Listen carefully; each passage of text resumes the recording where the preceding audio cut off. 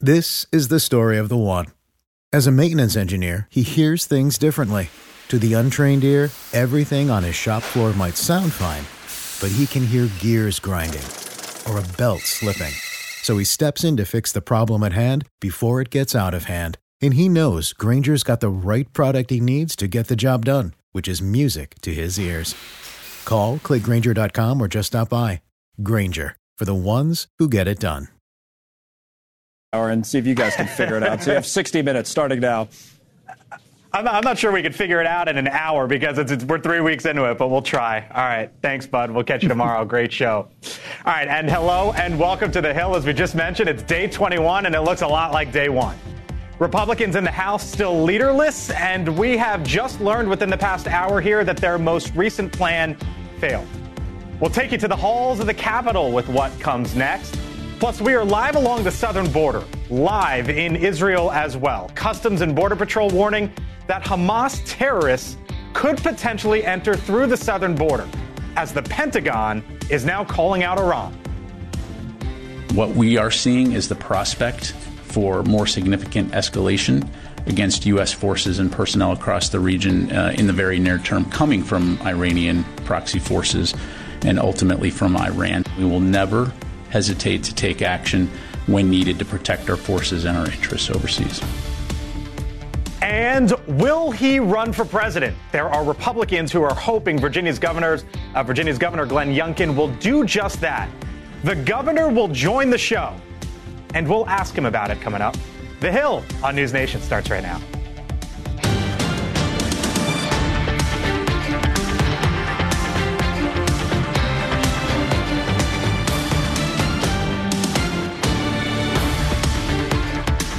Busy once again. Thanks for being with us here on The Hill. I'm Blake Berman, joined today by Ashley Davis, a former Bush administration official, George W. Bush. Scott Bolden is a former D.C. Democratic Party chairman and a legal analyst as well. Nan Hayworth, of course, the former Republican congresswoman from the state of New York. And Dan Cannon, a Democratic strategist and a former Obama campaign official. Hello to you all. Mick Mulvaney, by the way, will be joining us shortly. We will get to him soon once Mick pops up. But we begin to... Oh, there he is. Hello, Mick. They were telling me we didn't have you. But we'll get to Mick there momentarily. Hi, Mick. Stand by. We begin today with Plan D. And if you had to give it a grade, it looks like it might be getting an F. Here's how the Georgia Republican Mike Collins jokingly started his day. Then put your little hand in mine. There ain't no hill or mountain we can't climb.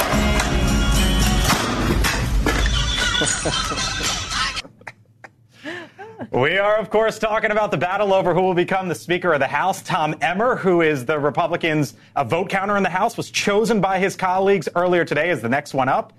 But after at least 24 on his side of the aisle say they would not support him, he dropped out of the race. So now it appears no Kevin McCarthy, no Steve Scalise, no Jim Jordan, no Emmer. Hello, Plan E. Nan, former Congresswoman from the state of New York. Yeah. Mick Mulvaney, I think you're out there. Former Congressman, Republican. Mick and I were freshmen from together. Freshmen together. Mick from South Carolina. Yeah. What happens, guys? The big challenge is this. Republicans in the House are more ideological than they are strategic, and that is very clear from this vote, and that is not for lack of members who can obviously be highly strategic, including notably, Kevin McCarthy, who was the Speaker and perhaps will be again. Wouldn't surprise me if someone returns to Kevin, because maybe everybody will have had their fill, but I'm not confident that this will be resolved until mid-November when they have to get the government going again. Mick, you took the we joked about it in his heyday, Tiger Woods versus the field when he used to play in majors, which is someone takes Tiger and someone takes the other 140 something, and you took the field and not the 9 who were up before their Republican counterparts saying I should be the next speaker. Where you stand today? Having been wrong so often, it is really nice to be right every once in a while. I feel bad for Tom Emmer because he's a good friend, and I think he would have been a good speaker, but you could see this coming from a mile away. Don't worry, Blake. I have no concern about this. I know that Matt Gaetz has done all of this per a plan. He's got something hatched up. He knew exactly what was going to happen, and everything is going to be fine. And I hate to make light of it, but we knew exactly, and I like that introduction from Groundhog Day, because that's exactly where this is. I think Nan might be right. I think we might have to go through some more wailing and gnashing of teeth. But what has Kevin McCarthy proven? That he is the only person in that building that can get 218 Republican votes. Is that where this is going, Ashley? Well, I think we still have McHenry to talk about as well. Patrick McHenry, who's the temporary. Yes, sorry. No worries. I mean, I think that if the Senate truly passes the supplemental next week, and then you're going to have that bill on the House floor, and they're going to have to do something, maybe that will push it enough that McHenry at least gets more power for an amount of time. Not permanent, but maybe through the end of the year, which was what Congressman Kelly and others were going to propose. And maybe Democrats have to bring him across the finish line. You guys enjoying watching this? Yeah, you should. Yeah. Actually, you're not. I'm not enjoying it. I think it's bad for the country. I mean, the Democrats are out there. Hakeem Jeffries is out there. I was thinking, as I was watching the news on Emmer, well, it takes a lot less Republicans to build a coalition with the Democrats to move the country forward, at least in the House, than it does. Because what the Republicans are doing is they keep picking a different speaker, but they're doing the same thing over and over again, and that's idiocy, right? Something's got to change in the dynamic of that 8 to 12 hardliners before they can pick a speaker and make it a Republican speaker. And they haven't figured out that formula because those 8 to 12 simply aren't compromising. But also the configuration keeps changing. I mean, right? The original awful 8 are not the same people who didn't vote today. Can I make an observation as a Democrat here? I looked at that first vote count for Emmer, and it was like the first one. It was like, 60 ballots for him, 34 for the next, 7, 3, 2, 1. It looks a lot like that second place race for the GOP presidential nomination. And look, it's not just the House caucus. There's a party with Trump overshadowing everything, and then beyond that, there is a vast nothingness. So before we go to Rich McCormick, Mick, Nan, real quick. Yeah. You think Kevin McCarthy's a real option? I do. You do. Mick, do you think Kevin McCarthy's a real option? I do. In fact, I think it's a stronger option than McHenry because McHenry doesn't want the job, and that role is untested. All right. So joining us now is the Republican congressman from Georgia, Rich McCormick. Congressman, come on in. Thank you for your time. Appreciate you being here on the Hill. You see two of your former Republicans say, you know what? Kevin McCarthy time again. Here we go. What say you? Well, we have a lot of discussion to do before we get to that point. Right now, people are trying to push Mike Johnson to get an up or down vote because he's widely accepted as somebody who doesn't have a whole lot of enemies, and that's what this is boiling down to, is who can we get consensus on? Not who necessarily is even the strongest or has the most experience, but who has the least number of people who actually vote against them. That's what this boiled down to. But every single time I try to predict this, I've been wrong, but nobody else has been right either. So we are literally debating this right now behind closed doors. There's a lot of different opinions. I don't think this is a speaker problem so much as this is a conference problem right now. We got to come to a consensus and quick. I think we're wasting, $76,000 per second right now. That adds up really quick while we're not doing Is the majority at stake here, Congressman? Well, you can make a case for that, but we had a problem with electing a speaker to begin with. We had 15 votes, and once we got McCarthy in place, thought we were doing a great job. I was actually pretty excited because we were on pace to finish a lot of legislation that we hadn't done in a long time. We were going through the appropriations process. We were passing some conservative stuff that we hadn't done in a couple decades. We did that with a very narrow majority that we couldn't do with 20-vote majority. So I thought that was a good pace. We're just a little off track. Hopefully we get back on track. We get the job done, but we got to do it quick because I think the Senate is coming quick with an omnibus, and we do not want to get jammed with that. I was going through your bio. It is very distinguished, Congressman. Member of Congress, got your MBA. You were a Marine pilot. You were an emergency room doctor as well. And now you're dealing with this. And I wonder, as you come here to Washington, if there's sort of any regrets that you left all of that behind to deal with something like this. I think all of us have had those thoughts in the last week. It can get downright depressing if you start focusing on that. But we have a job to do. I came here as a promise to the people who voted for me. I set aside a good income and lots of vacation to do this, and I think it's important. We are taking part in history. Maybe not the history that I wanted, but eventually we'll get to the other side of this, and I think we have been on the right side when it comes to the border, crime, debt, education, all the things that unite us, that divide the Democrats. We get back to those things, we can win all the states. We can win by double digits. If we focus on the things that unite us and divide the Democrats, the people are behind us. The people need us. And this is just the beginning. But I don't want to look at it in a negative light because that's not going to help me get my job done. You're a yes on Mike Johnson if he's next? I don't want to disparage Mike Johnson, absolutely Mike Johnson, or a box of donuts. I'm just trying to get somebody in place so I can do my job. I think most of us feel that way right now, and I'm really anxious to get on with it. Any Republican or a box of donuts? I mean, that analogy, sir, like I know we laugh about it, but, I mean, man, that feels pretty dire. Well, I just want to get going. I'm a Marine first. That's how I always think. Even when I was an ER doc, at least I could do something. I always felt like there was a sense of accomplishment every single day. I could get something done, and that's what I want to get back to. That's what I've bought into. That's what the people want. We are representatives of the people. We just need to get a consensus. I'm hoping, I'm very hopeful. I'm optimistic that we get it done this week. Congressman McCormick, very revealing. Appreciate the time. We hope you come on back. Thanks. Appreciate you. Semper Fi. Yep. All right. Well, now turning to the, speaking of potential threats facing our country. At the southern border and in the Middle East, two different but stories that kind of relate to each other at this hour. News Nation correspondent Ali Bradley is in Arizona. News Nation national correspondent Robert Sherman is in Tel Aviv. We'll bring Ali in shortly on what's going on at the border right now and how this all turns back to the Middle East. But Robert, what are you seeing right now in Tel Aviv as you join us from there once again? Hey there, Blake. And we all were lulled into a bit of a sense of comfort over the last couple of days with really not a lot of activity up here in Tel Aviv. That changed dramatically this afternoon as we saw a barrage of missiles fired at central Israel. Not just a barrage, mind you, but it was the single largest rocket attack on central Israel since that October 7th attack by Hamas. We saw over a half a dozen rockets being intercepted by the Iron Dome over us. So there was a real change of pace that we've had here today. And that underscores the tensions that we're seeing, not just on the ground here in Israel, but around the region as well.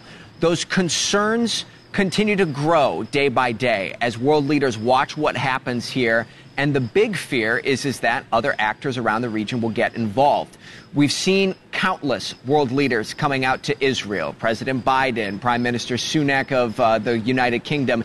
Today was French President Emmanuel Macron, who met with Prime Minister Benjamin Netanyahu. And his comments were really twofold. On the one hand, there's an emphasis on making clear to Hamas that those hostages must be released. Still at this hour, there's over 200 being held inside the Gaza Strip.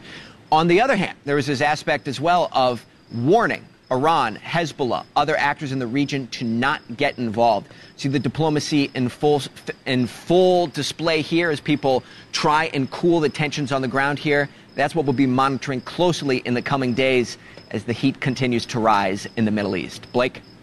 All right, Robert Sherman live for us in Israel once again. Robert, thank you. And then I mentioned Ali, because there is a new threat along the southern border. An internal memo obtained by News Nation shows that Customs and Border Protection is on high alert for anyone who could have ties to Hamas. Tempe, Arizona is where Ali Bradley is and has the very latest on this. Ali, we just saw that alert there on the screen. What are your sources telling you? Yeah, right now, Blake, my sources are actually saying this should have gone out long ago. Obviously, Customs and Border Protection concerned enough that they wanted to put this memo out now. And of course, it was on the 20th, nearly 2 weeks after this war started, where they're saying, hey, we might be seeing some people coming over that have ties to this. So here's what we know when we look at this memo here. I mean, look at the headline. The headline alone is pretty shocking there, where you see foreign fighters of Israel-Hamas conflict may potentially be encountered at Southwest southwest border, something that agents say, yeah, we should have been mindful of for the last 2.5 years, even, because we don't want those individuals in the country. Now, this alert sent out by the San Diego Field Office Intelligence Division. This was not by Border Patrol. This highlights 3 groups. We're talking about Hamas, Palestinian Islamic Jihad, and Hezbollah. And it shows the patches that they could be wearing. It shows very distinct patches there. And the memo features suggested questions that they could also ask, and also directs agents to look for certain things like military-age men who might be wearing camouflage and carrying military weapons as well. Now, they also say to look for things that could be associations with Israel, the Palestinian territories, or any regional affiliations. That is what this alert is directing these agents and officers to do. Now, when we look at how many people have entered this month alone from some of those countries, the neighboring countries here that could have some kind of influence to this conflict in Israel, right now, the numbers coming out of Iranian allied Syria. We know that Syria and Iran right now are working pretty close together. They're staggering, Blake. We're talking about 94 people from Syria entered through the southern border in October. We still have a full week to go. This is a 74% increase when we compare it to what we saw in September. So we're seeing a big jump there. Now, what sources are saying, what experts are saying, what law enforcement are saying is it only takes one individual that has bad intentions to get through. And the sources that I talked to say that this memo had some legs behind it, Blake. It's not random. This memo either came because someone was arrested or they have intel that people are on the way. Take a listen. So what you're seeing is you're seeing a collection of data brought in and said through interviews and intelligence that, hey, they're coming. There's no one on the border now. So when Mayorkas pushes out a data brief like this, a warning, I think everybody needs to understand the behind the scenes of what's happening. Okay, now, Blake, they are not, CBP says they will not comment on so-called leaked information, so we did not get a direct statement from CBP on that one. All right, Allie Bradley live for us once again on the southern border. Allie, thank you. Mick Mulvaney, former White House chief of staff, when you hear this, you think what? I think the White House probably had this information for several weeks. And I'm thinking back to a conversation we had on this show 2 or 3 weeks ago when the Biden administration announced they were going to recommence building the wall on the southern border. My guess is those two things had something to do with each other. This is gravely serious, Blake, for that type of notice to go out. I hate to draw the politics of it, but it's what we do on this show, right? If there is a terrorist attack in the mainland United States from somebody who crosses this border, this election is over. Joe Biden is finished. The Democrats are finished. This is a politically serious thing in addition to being a serious security matter. I've never seen a notice like this. I'm sure they have had some in the past. But this is a big deal, and my guess is the White House has known about it for several weeks. Can I go? All yours. Well, I was in the White House on 9/11 and employee number 1 at the White House Office of Homeland Security after 9/11. This is the biggest issue facing our country. And the biggest? I think so. I think that all these people, as that said on the headline, may be coming in, they're already in. And they've been coming in ever since this administration opened up the borders. And after 9/11, this is exactly how people came into our country then, and it's exactly how people are coming into our country now. And I think it's a very big concern. Well, but 9/11, you had a handful of people that were trained to fly planes, not fly them, just direct them, if you will. And I get real concerned as a U.S. citizen that we look at this list and we say, okay, you got over 100 people from Syria, Iran, Egypt, in total, Yemen, Iraq, and we almost are presuming that these are terrorists simply because those numbers. We shouldn't jump to those types of conclusions just because they came over the southern border. And we haven't had a terrorist attack. So let's be careful when we start saying just because you're from Syria and you came across the southern border, that somehow that's a threat to America. It is not in and of itself a threat to America. They're coming over illegally. Well, exactly. Illegally. don't know that. But, I mean, if they Scott, they are coming over. They're coming across the southern border. But Scott, that doesn't mean they're coming across illegally. No, at all. It doesn't mean that. It doesn't mean that. They catch and release. It doesn't mean that. But looks like a duck, walks like a duck, quacks like a duck. Just because they're from these Middle East countries, you have to that's dangerous. That's dangerous. Okay. In and of itself, you can't Number say one, that. they're breaking our laws, as Ashley just said. Number two, we know that Iran views the United States as the great Satan. We know that. Say because and people you are coming correct. from these countries that they are terrorists. That's dangerous. You are correct that they may have completely benign intentions, but we have got to be vigilant. We can't. Nobody is saying shoot these people on sight or apprehend these people. We know who they are because necessarily. this is a government statistics. But so what they're saying is that they do. Anybody crossing our border should be scrutinized anyway. But from these countries that are actively harboring Hamas, Hezbollah. You have no got to be, and the Quds forces and others know you have got to be vigilant. Last word. Yeah, just really quickly. So this crisis of the border is a humanitarian crisis and a security crisis. There are people fleeing despots and drug cartels, and we do not have the judges, lawyers, or staff or security to process the border. If you want to get serious about this, we should. It should not be a political point for any party. Let's deal with it in all facets. All right. Or policy. Yes. Coming up, Washington, D.C., speaking of policy, and 41 states are suing Meta. They accuse the tech giant, which owns Facebook and Instagram, as you know, of harming children and their mental health. The lawsuit, what they're asking for, and is every company named here? Plus, there is Beltway chatter around the Virginia Governor Glenn Youngkin. Will he jump into the presidential race? You know what? We're going to ask him because he's joining the show in about 20 minutes. The Hill on News Nation, back in a few.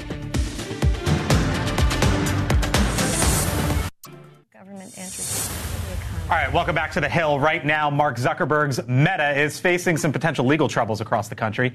The company being sued now by 41 states plus the District of Columbia. It's being accused of harming children by building addictive features into Instagram and Facebook. Now, this is just the latest challenge to social media over its alleged impact on children's health. Here is what the lawsuit says. It says, quote, Meta has profoundly altered the psychological and social realities of a generation of young Americans. Meta has harnessed powerful and unprecedented technologies to entice, engage, and ultimately ensnare youth and teens. Its motive is profit. Scott, on the legal side, talk to us. What's powerful about these lawsuits is the attorney generals have gotten together, Republicans and Democrats, one. But two, each of them have consumer safety provisions, local statutes that they are suing under. They don't have to be a federal statute or a state statute, but these consumer regulatory affairs. In D.C., they have a very strong unit that just goes after companies who have violated their trust in consumer affairs and harmed consumers. That's the power of the lawsuit. Now, the defense here is that this is a choice made by families and kids, and if they don't like it and if they're at a certain point, there's parents, right? And the parents can take away the home, limit the screen. Exactly. So look for those defense arguments. Right. But the local consumer regulatory scheme is what's going to be powerful in each of these states. You know what I thought when I saw this headline? I said, okay, Facebook, check. Instagram, check. I'm missing the action against TikTok in this town. There was a pretty big hearing earlier this year. And I heard all sorts of stuff from members of Congress. Watch. TikTok is the spy in Americans' pockets. Within minutes of creating an account, your algorithm can promote suicide, self-harm, and eating disorders. Your technology is literally leading to death. 20% of TikTok search results on prominent news topics contain misinformation. By the way, I'm not trying to minimize Facebook, Instagram, and all that, but Mick, I watched this hearing with all these lawmakers go after TikTok. We all watched it before the cameras, and there's been no action. I see these lawsuits against Meta. Is there ever going to be anything against TikTok, or is the reality that it's in too many pockets and nothing's going to get done with an election around the corner? No, I think would you wait and see what happens at the state level. If they're successful, you might see action against TikTok. But Blake, I think there's a bigger issue here, which is they're trying to fix a problem. The government's trying to fix a problem it created. Now, it's not the state governments, and those are the folks suing here. But it was Section 230 back in the original sort of in the legislation that allowed the internet to grow up that essentially isolated and insulated these companies against defamation charges. If I say something false about Scott right now on television, if I defame him, he can sue me, and he can also sue News Nation. If I go on Facebook tonight and say the exact same thing about Scott, he can sue me, but he can't sue Facebook. That's the Section 230 protections that we gave to the internet companies a generation ago. That could be fixed by Congress relatively simply. It looks to me like they're trying to create two wrongs to make a right. I'm not sure that's the best way to proceed. 230 is the regulatory debate, and that's a really good debate. It's got moneyed interest on all sides crashing in this town. But this point about kids, Blake, I will say about TikTok or Facebook or Instagram, we are all addicted, and the kids are also addicted. The parents are addicted. The problem is the kids have developing minds that are developing in very dangerous ways because of this technology. I don't know what we do about it, but I do think this is a massive problem. It would be great to get a Speaker of the House and have some bipartisan work on this anytime soon. No, you're right. Well said. We need regulation. We do need regulation. And they've been talking about child privacy laws, Congress has, for years, if not, and months. Honestly, though, the best thing, and I'm with you, Dan, on the fundamentals of the problem there. And yes, we could do probably more on the legislative side, but really the solution is for kids to have simple flip phones. No, seriously. One of the flip phones? With call and text. Honestly. Okay. But I have a 14-year-old. That's never happened. Well, but that would, if we can, if we could resolve to do that, keep kids on, get them away from this, because it is very dangerous. Also, this is a really good political thing to do. What? Sign off to this. Go after, go after Facebook. All right, well, coming up. They appear headed for a rematch in 2024, but the majority of the public isn't sold, as you know, on either Donald Trump or President Biden. We looked into the numbers, and something could happen in this presidential election that we haven't seen in more than a century. Could the 2024 winner have something in common with Honest Abe? And coming up tonight on Elizabeth Vargas Reports, Elizabeth will be joined by Natalie Holloway's brother in his first TV interview since the verdict. Last week, Joran Vandersloot confessed to killing the Alabama teen in 2005. He'll discuss getting closure after nearly 2 decades. You can catch that 6 o'clock Eastern right here on News Nation. See you on the other side of the break. All right, welcome back. And a bit of breaking news now, as there are reports that Donald Trump's former chief of staff, the last one, Mark Meadows, was granted immunity to speak with the special counsel Jack Smith, who is investigating Trump.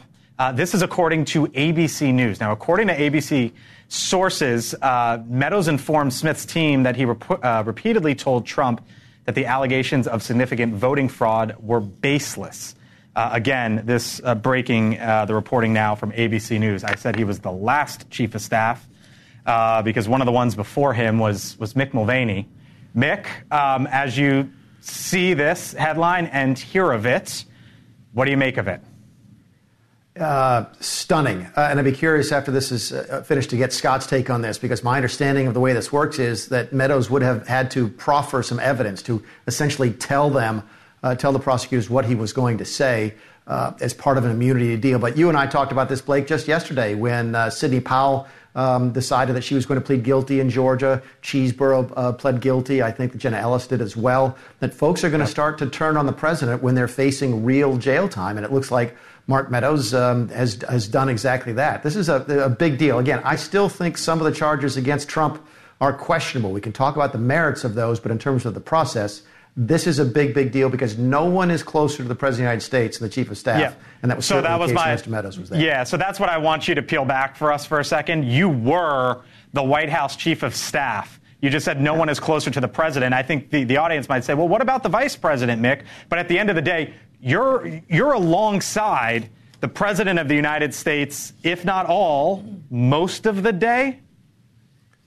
Certainly in critical times most of the day. And there's another aspect to it, Blake, as well, is that you're also meeting with all of the people that he meets with. You would meet with them before to talk to them about what they're going to tell him. You'd meet with them, the president, when those folks are in there, and then you would debrief on the way out. So it's not just you're in the meeting with the president. You are the filter for all of the information and all of the people that's getting to the president. So the amount of information that Mark Meadows could have about this, about potential conversations with other co-defendants, with conversations possibly with Proud Boys or other folks that have pled guilty, he would know almost all of that. All right. Okay. All right. On to the race, because there's some new polling out. It basically shows a 37-37 split if you, again, assume that it's going to be Donald Trump versus Joe Biden, but also add in RFK Jr. and Cornel West. Here's what we found interesting about it. If you look at presidential winners with the lowest popular vote, you see the 37-37 there in this latest poll. You got to go back to Abraham Lincoln, the only one to be sub 40%. Is that where we're headed here? I mean, we know the Electoral College, of course, is the only thing that matters, but is that where we're headed, Dan? I don't think it's going to be quite that bad for the winner here. I think Biden will end up being the winner. That's my prediction, obviously, but I think more like 48, 49, even 50, maybe. I think that RFK... No, it's not going to be that high. Well, I think RFK Jr. is going to come down quite a bit when this race actually gets going. What's going to come down? RFK Jr. is going to come down quite a bit. Yeah. But I want to know how they polled people Wait, during the... Well, no. This was the popular vote. I mean, even Tell me how they counted that. I do think this is what I was told, and I also believe it's the first Abraham Lincoln graphic for the screen here. But I mean, when you Who look, was his consultant? Who was his consultant? That's what you want to know. Yeah. He was a Republican I could vote for. That's right. Mick, come back on in, because I saw this headline today from a group called Third Way on this idea of no labels that might, field another candidate and sort of mix things up. And this was the headline: the No Labels Party radical new plan to force a contingent election. I know you speak to these folks. What are you hearing? And when you see that headline, do you shoot it down? Yeah, I do. It's just another typical part of the Democrat sort of talking points. The Third Way is a Democrat group, and they don't want a third party because they think it will hurt Biden more than Trump. I can assure you Republicans are worried that No Labels is going to hurt Trump as well. I know the No Labels people. I've worked them a good bit. I got news for you, Blake. They'd rather stab themselves in the eye with a fork than see Donald Trump be president again. So their data would seem to indicate that they're pulling evenly from both sides.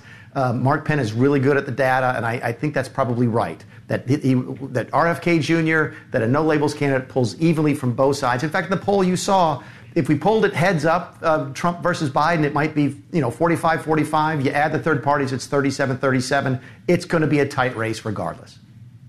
I'm just struck by the fact that President Lincoln was elected right on the cusp of a civil war. Mm-hmm. And I think that fact was it on sadly, the ballot, resonates with me. Wasn't on the ballot in a bunch of southern states, and it's looking like there's efforts to keep Donald Trump off the ballots as well in some of the western states. Yeah, Colorado and some others. Yeah, but even I think Clinton, they'll fail. But even Clinton got 43% of the vote, and that was the last kind of serious three-party race we had. He had 19. I mean, you're right. Like 50 is probably out of reach. But I mean, the point is, I think people are going to come back to the norms after all this discussion. The choice can be Trump and Biden. They're going to go to their camps. Democrats have won 7 of the 8 last popular votes. They'll win again, and it'll be something like 46, 45, 47, 46, but it's not going to be 37. And what matters, of course, I think it's going to be interesting to see how many of the Republican candidates that are in the race right now that go to No Labels potentially to run. Interesting. All right. And what matters is the Electoral College. Yeah. At the end of the day, Trump it all comes down to that. Trump may still not be on the ballot. Well, he will be. Okay. All right. All right. Mick Mulvaney, thank you, sir. And breaking news, I think with your successor, right? Was Mark Meadows after you? Was he the one after you? Or was there another one? He was last. Yeah. Yeah, he was. All right. Mick, we'll see you again soon. Thank you. Thanks, Mike. Yep, of course. All right, coming up, there is a major election in Virginia 2 weeks from today.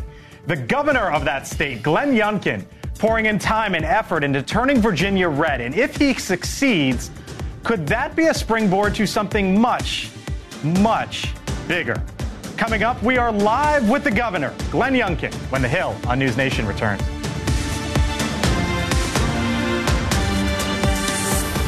Welcome back here to The Hill on News Nation. 2 weeks from today is Election Day in the state of Virginia. Voters will determine the political landscape of that state and potentially the future of its governor, Glenn Youngkin, a rising star within the Republican Party. Now, last week, the governor held a retreat with some of his longtime supporters, and there are calls for Governor Youngkin to run for president.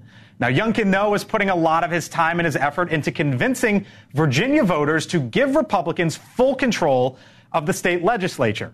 Right now in Virginia, the governor and the state house are Republican. The Senate is run by Democrats. Joining us now is the governor from the state of Virginia, Glenn Youngkin. Mr. Governor, thank you for being here on the Hill on News Nation. First time here, so appreciate it. Let's start with your state and that race there, of course. You know that you flipped the governor's mansion from blue to red in your election. When you look at the congressional district right now, it's essentially evenly split. I think it's fair to say Virginia is sort of a bellwether for the rest of the country. Is this race, Governor, in 2 weeks, a litmus test, as you see it, for the Republican Party? Well, Blake, first of all, thank you for having me, and it's great to be with you.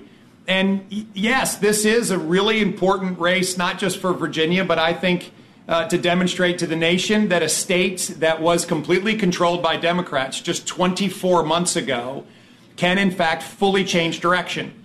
And in 2021, much to the surprise, I think, of many of the pundits, we swept the state races with our great Lieutenant Governor, Winsome Sears, and our great Attorney General, Jason Miyares. And we flipped our House, and the Senate wasn't up. And now we've got our entire legislature, 140 seats, 100 House members, 40 senators, all up. And it's a great chance for us to put our record to the voters. I think we've had a super 24 months. Well, I think it's a litmus test on our record. And I do believe that by definition, the results that we've generated are on the ballot. And so I am happy to have that moment because I think we've done a great job. We've had 230,000 new jobs generated. In fact, we've gone from near the bottom of job growth to number 3 in the nation over that time period in job growth. We have the most Virginians ever working, ever in the history of the state. We've just finished passing our second budget with another $1 billion of tax relief. That brings us to $5 billion of tax relief.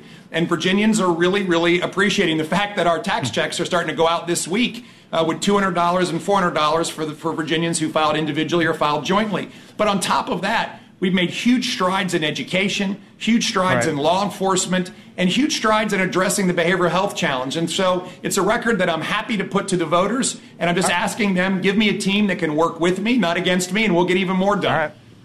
All right. You are embracing early voting, which is something, as you know, Governor, traditionally the Republican Party has not done. They've sort of waited for the push on actual Election Day. The former president, Donald Trump, said the following yesterday, and I want to get your reaction on the other side.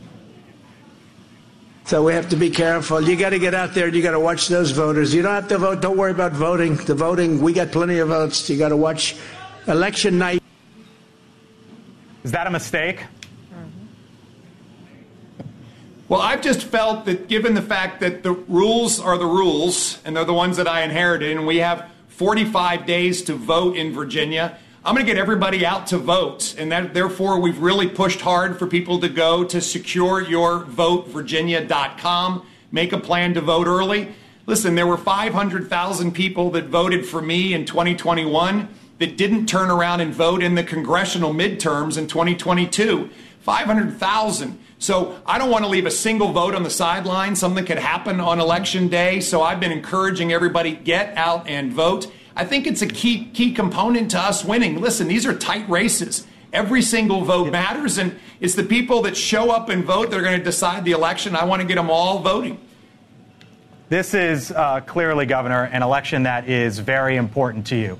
You've been out doing some media rounds. You're here talking to us. A lot of time, a lot of effort. If you get your way, Republicans would control the House, Republicans would control the Senate, and, of course, you're in the governor's mansion. Would you make the commitment that you will stay as the governor in the state of Virginia for the entirety of your first term through January of 2026? Listen, I fully expect to be doing the job as governor of Virginia. I've been focused on it. It's part of, I think, the reason why, I've been in Rockingham County and not at the Iowa City County or Iowa State Fair. I've been at the Rockingham County Fair. I've said many times that I never got a promotion in life without doing a great job in the one that I'm in. I think we're doing a good job, and that's why we're working so hard to hold our House and flip our Senate. And that is at the core fully of expect. what Is that a I think definite yes, though, or voters are are you not excited ready to to go see. there?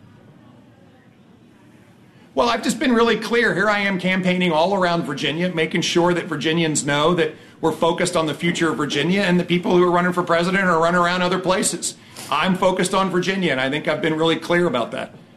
Do you have to make a decision by, say, the end of November? Again, the only decision I've made is to focus on Virginia and to make sure that we hold our House and flip our Senate. We've got a track record that I think has really delivered for Virginians, and I'm eager to put it to voters. I think these elections have a big. I think. Well, let me finish, please. I think these elections have a real insight into what's going to happen next year, because the issues that we're voting for, I believe, are the issues that so many people are going to have in mind when they vote next year. And so I think there's going to be a lot to learn about what happens in Virginia this year. Yeah. Last question for you, Governor. There's a lot of the intrigue among Republicans here in Washington trying to elect a Speaker of the House and trying to figure out who that may or may not be. Do you worry that there are any sort of downstream consequences from that as folks in your state see what's going on with Republicans here in Washington, or do you think those are two separate issues? Well, I think that there can't help but be a little connection. But at the end of the day, we're focused on state issues. Listen, we got our budget done in September. I think it was important to get done. It included another $1 billion of tax relief and funding for education and law enforcement and behavioral health. I'm hopeful that our congressional friends will find a speaker this week. There's a lot of important work to do, like funding the military and making sure that the border is funded. But on top of that, we've got to reintroduce fiscal responsibility into what's happening in Washington. We do it at the state level, and I think that Washington needs to do the same. So I'm hopeful that this week we'll find a speaker.